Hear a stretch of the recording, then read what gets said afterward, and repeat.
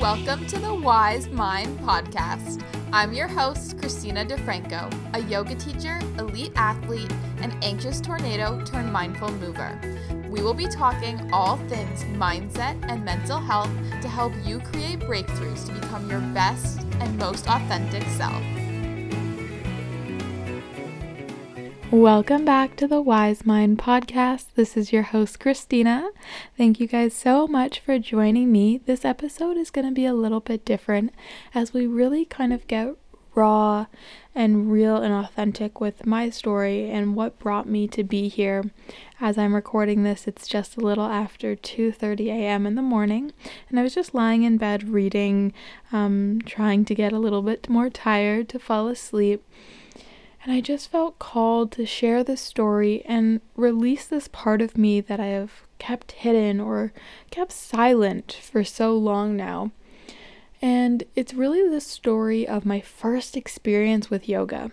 Many people who followed my journey know that I got into yoga because of my diagnosis with a generalized anxiety disorder when I was 16, and that is a big part of how I got into yoga. But my first experience of yoga is not what I think most people would assume. So when I was having one of my most anxious and depressive episodes, when I was 17 years old, my mom thought it would be a great idea to take me to a restorative yoga class that she herself had just started going to and found it really relaxing. So at this point, I was willing to try absolutely anything. It didn't matter what it was, I was willing to do anything. So I went with my mom. It was 7:30 at night, completely pitch black dark at this point in time. And we went to this little yoga studio that was transformed from a garage and just behind someone's house. So we park on the road and we walk through this very poorly lit pathway through behind the house into this beautiful oasis of a yoga space surrounded by a forest. It just looks so gorgeous. And I remember feeling this warm energy just start to wash over me as soon as I walked in. The yoga teacher was so kind and gentle. She's now one of my mentors and someone I extremely look up to as a yoga teacher. But in that time, I remember feeling so welcomed, and it felt really good until we began the practice. For those of you that are unfamiliar with the styles of yoga, restorative yoga is a practice in which helps guide you into sleep. It's more of a meditative practice, meaning that you're placed in one position, surrounded by pillows and blankets and different props to support you and hold you up so that your body can fully release. But you're in these postures for anywhere from 2 to 5 minutes long, and then you transition slowly to another posture and do the same. Hold that one. So what I didn't realize was that I would be left alone with my thoughts for a very long time. And as I'm sitting there, at first I felt fine.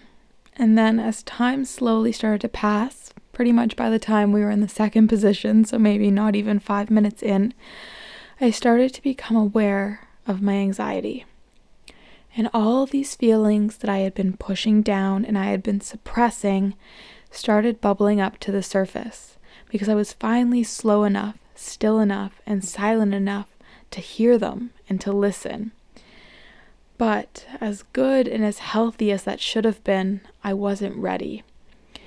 And so I immediately began to spiral. My anxiety level shot through the roof, and my very first thoughts were, what if a gunman runs into this little yoga space and just starts attacking us? And then I was like, why is my thoughts going to this? I live in one of the safest neighborhoods in Canada. Why is this a thought process I'm having? And then the fact that I was worried about something so unrealistic then began to spiral more and more and more. And if you're familiar with anxiety at all, that is a very common pattern. You have an irrational thought, you know it's not rational, yet you can't stop it. And so then I spent probably the remainder of the class staring with my eyes wide open at the door, making sure I could see the door the whole time as everyone else lied peacefully with their eyes closed, totally in bliss mode. I felt it was my responsibility and my job to make sure I stayed awake and I watched out and made sure nothing bad happened. And not only were my eyes glued on the door, but I planned my escape route. How was I going to get out? Where were the nearest exits? And of course, this is like a very small little studio. There's really one exit. So I started looking at the windows and making sure I could make sure my mom was aware of how we would get out and all these different pieces of the puzzle. And then an hour and a half later, many thoughts later, still in the same spiral, the class ended. And I was perfectly fine. And I walked out through the dimly lit path and we went home. And I hated it. I hated yoga. I said, yoga's not for me. Never going back. It's way too slow. I remember I said the same thing about my ballet class when I was 3 years old. I walked out and I said, Mama, this is way too slow for me. And I feel like I guess I've always been that way. I've always been a go, go, go type of person. And what that allowed me to do was allowed me the opportunity to not feel my emotions, which seems great at the time, until eventually all these emotions start to stack up. If you can imagine a bookshelf, each one of these small traumas or situations or troubles that you face in your life is like a book going on the bookshelf. And if you never deal with them, if you never take off that book and open it back up and read through it and address it and finish it, or at least turn the next chapter, then the books will just keep stacking up and stacking up and stacking up. And eventually, the bookshelf will just topple over. There's no more space for any more books. And that's what happened to me right before I ended up going to this yoga class. That was the place I was in. My bookshelf was collapsing.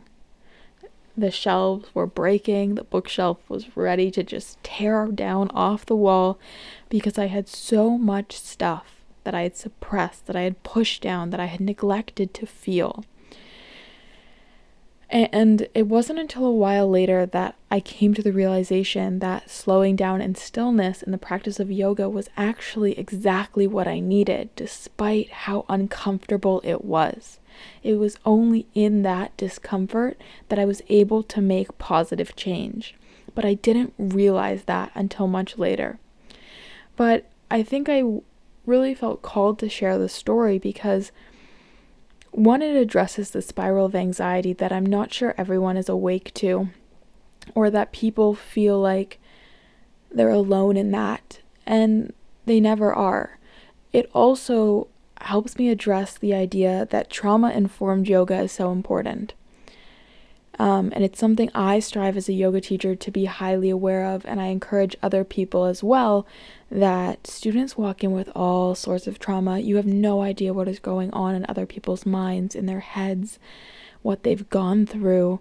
And so it can be very important to always make sure you have consent to not walk up behind people, to encourage people to keep their eyes open if that's more comfortable for them, not to pressure them to close their eyes or face a certain direction or anything of that sort.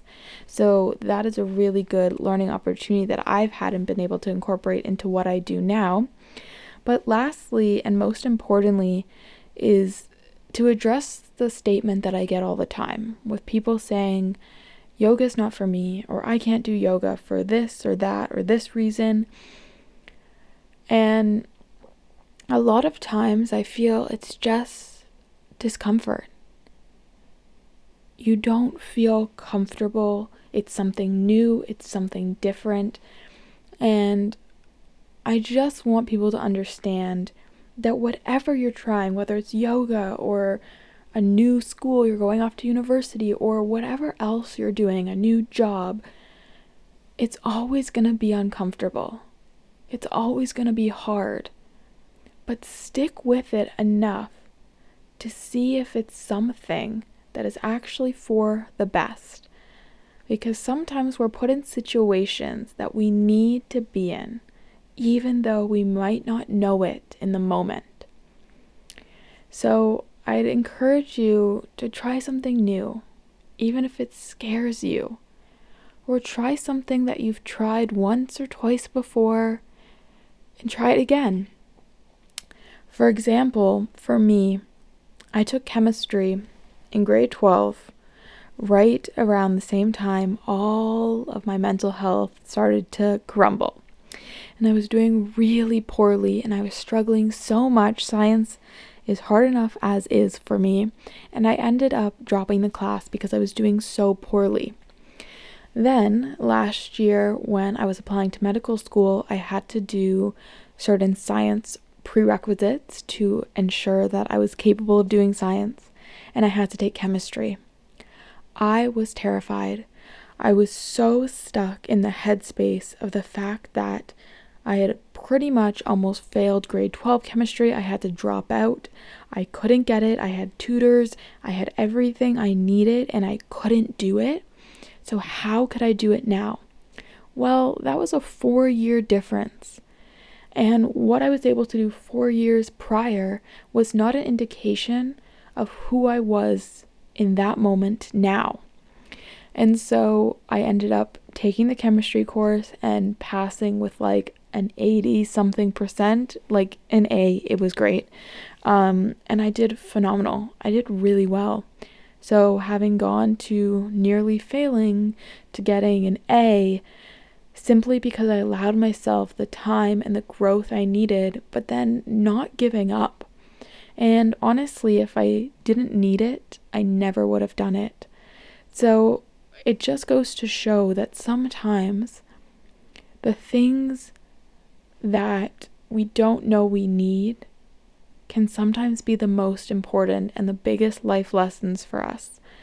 So I encourage you to take what you will from this episode, whether it be my story of my anxiety and the natural spiral of anxiety, whether it's the idea that you need to slow down, you need to sit in stillness and in silence to be able to feel things so that it doesn't all come crashing down, whether it's the opportunity to try something new or try something again that didn't feel good a while ago for you.